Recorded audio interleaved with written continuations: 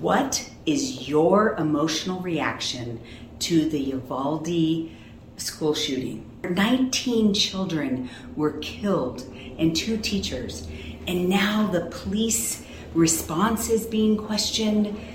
People are in an uproar about gun control and mental health, and there's just so much emotion around what has just happened. This came up for me a couple days ago when one of my counselors said, what do we do to help people process these injustices? In the Mentally Strong Method, we talk about thinking, organizing, and choosing. And in the organization, we actually have 10 categories, and one of them is injustice. In this school shooting, and every school shooting, is a major injustice. Injustice is something that's not fair, it's not right, yet we feel like we have no control over it. So what do we do with injustices? There's so many injustices in this world. We learn from a very young age that life isn't fair. But when we are bombarded with an extreme case of an injustice, for these kids, for these families, for this community, our heart breaks, and many of us are having an emotional reaction.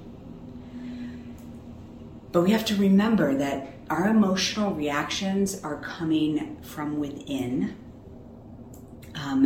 And that's why in the Mentally Strong Method, we actually put these things into different categories.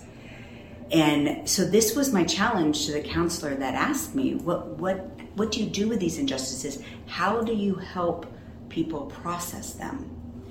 And the importance here is that we don't allow it to leak in to the other areas. And this often happens. This is why I'm adamant about teaching people how to organize their brain, because when something like this happens, we have an emotional reaction, some of which is about this injustice, right? Some of it is truly like, this is an injustice, this should not happen, we have to do something about this, right? And in those injustices, the power of choice may be to take action. But also there could be an emotional reaction to the action, right? Many people are trying to take action, and so they're talking about gun control, they're talking about mental health, but then there might be an emotional reaction to how somebody is talking about that. Maybe you really feel like you should have free access to any kind of gun that you want, and it brings on fear when people start talking about gun control because of people that do this, right? And so even in the action of the injustice, there could be emotional reactions. So again, taking a step back, taking a deep breath, evaluating what is your emotional reaction, right? That's what insight is about. You can be more effective if you have insight into what your emotional reaction is. So, for example, this school shooting or any school shooting could be a trigger for you in something that's happening for you. It could be the trigger of, government control over you. It could be a trigger of, I have mental health problems personally or in my family, and I don't want myself or my family to be judged like we're dangerous just because we are struggling with a mental health concern, right? It could be a trigger for this loss of control. It could be a trigger for some personal things that you experienced as a child. It could be a trigger for your own personal trauma. Maybe you witnessed something that involved a gun when you were a child, and thank God you survived, but you are envisioning yourself as one of those children in that room, right? So just the information could be an emotional trigger for you. And so that's one of our categories. Like, let's just define the trigger. What is it that's causing that emotional reaction for you? We also need to separate grief. Being a mother who has lost children, not in that way, but I am grieving the loss of my children, and I feel the pain of those mothers and fathers who have lost their children. And so that is my grief. But also on top of that, there is a collective grief. We are a community of people. And 19 children just died in a matter of a couple hours. And even if you don't even live in Texas, there's still this collective grief of human beings have gotten to this point. Somebody killed children. And that is, being presented to us in the news. And so not only do we have that collective grief, but we also could be continuing to trigger that collective grief by continuing to watch the news, right? But do you see how these need to be in separate categories? Because you have to have insight into what your emotional reaction is. And it could also be bringing up lots of fears. If you are a mother, and you maybe are already afraid to send your children to school, or you don't let them out of your sight, or there's this fear of something happening to your child, and then the reality of your absolute worst nightmare, we have to identify that. And that's why that fear, that anxiety goes in its own category, so that when we make a choice, it's specifically for that fear, and that we're not just reacting to the whole emotional reaction, right? Protect your children.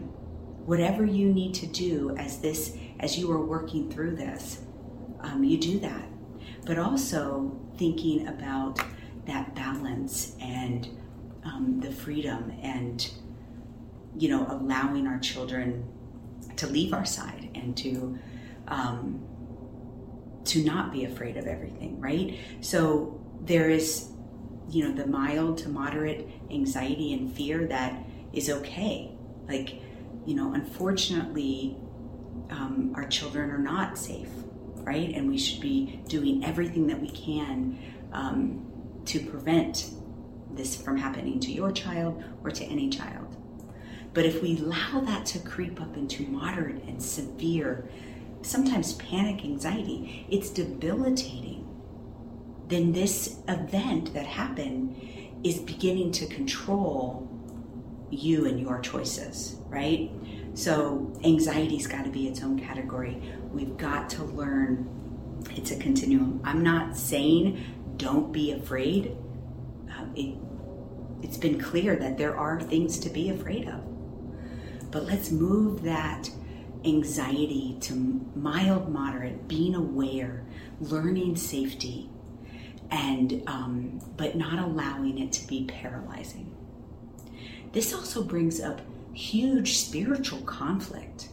If there is a God that loves and protects us, loves the little children of the world, how could he allow such a thing to happen?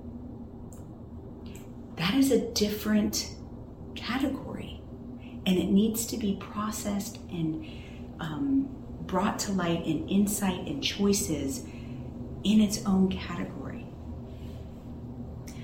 And then, even really recognizing how this is maybe pushing your core buttons, the things that really keep you down. One of the things for me is that I just feel like life is so hard. Like I keep fighting, like life is a fight and just bad things keep happening. And that's one of my core beliefs that I'm trying to change. But when these kinds of things happen, it's like evidence that, life is hard and it's not getting any better. So how do we manage our emotional reaction to this? And what do we do with the injustices that we are presented in this world?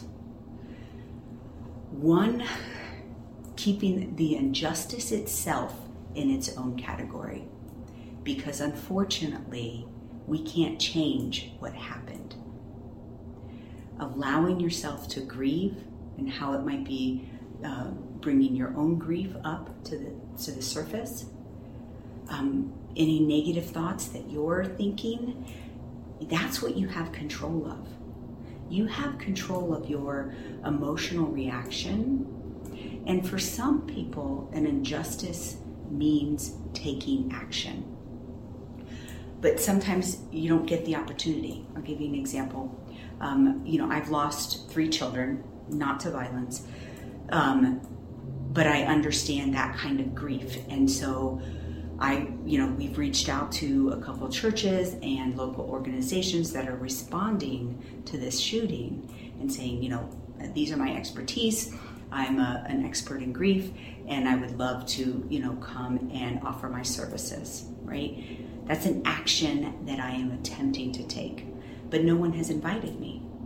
So there's not an actual action I can do today about that particular thing.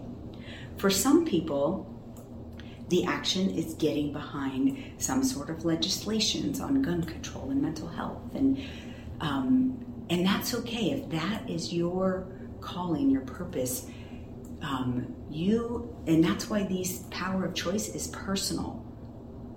But also remember how that could be triggering other people, right? Because we are a community. And I think that in times like this, if we could come together in that collective grief and try to find things that prevent it in the future in a caring, loving way, and communicating that in a caring, loving way. And just remember, everybody's emotional reaction is about their personal story. And so our first step in dealing with injustices is self-reflection, insight. Go through the Mentally Strong method. Map it out. What else is going on? What are your triggers? Does it bring up other grief? Do you have trauma that you haven't processed? How are you talking to yourself? What are your fears, and how do you manage those fears? And be real with your spiritual conflict. And just making yourself a better person as we try to take action on these injustices. So, horrible example of an injustice. And it obviously brings up a lot of grief for me. But I've done what I can do. I've reached out. I've said I'm willing to help. And now I have to wait to see if I'm invited to help. And that's why using the whole Mentally Strong method personally is going to help in really revolutionizing the culture of mental health. It's not just about the one guy who clearly is demonstrating some sort of major mental health concern. But we all are on a mental health journey, and our reaction is the only thing that we can control. And how do we control that? We control it by having insight into it, organizing it, and making choices in line with what we want. I believe that we all have it in us, and I believe that you are mentally strong. If you got to the end of the video, you obviously enjoyed some of the content. I have a lot of free content out there. I am really trying to empower everyone to find their mental strength. So subscribe, get the actual notifications. Let's embrace this journey of mental strength. See you there.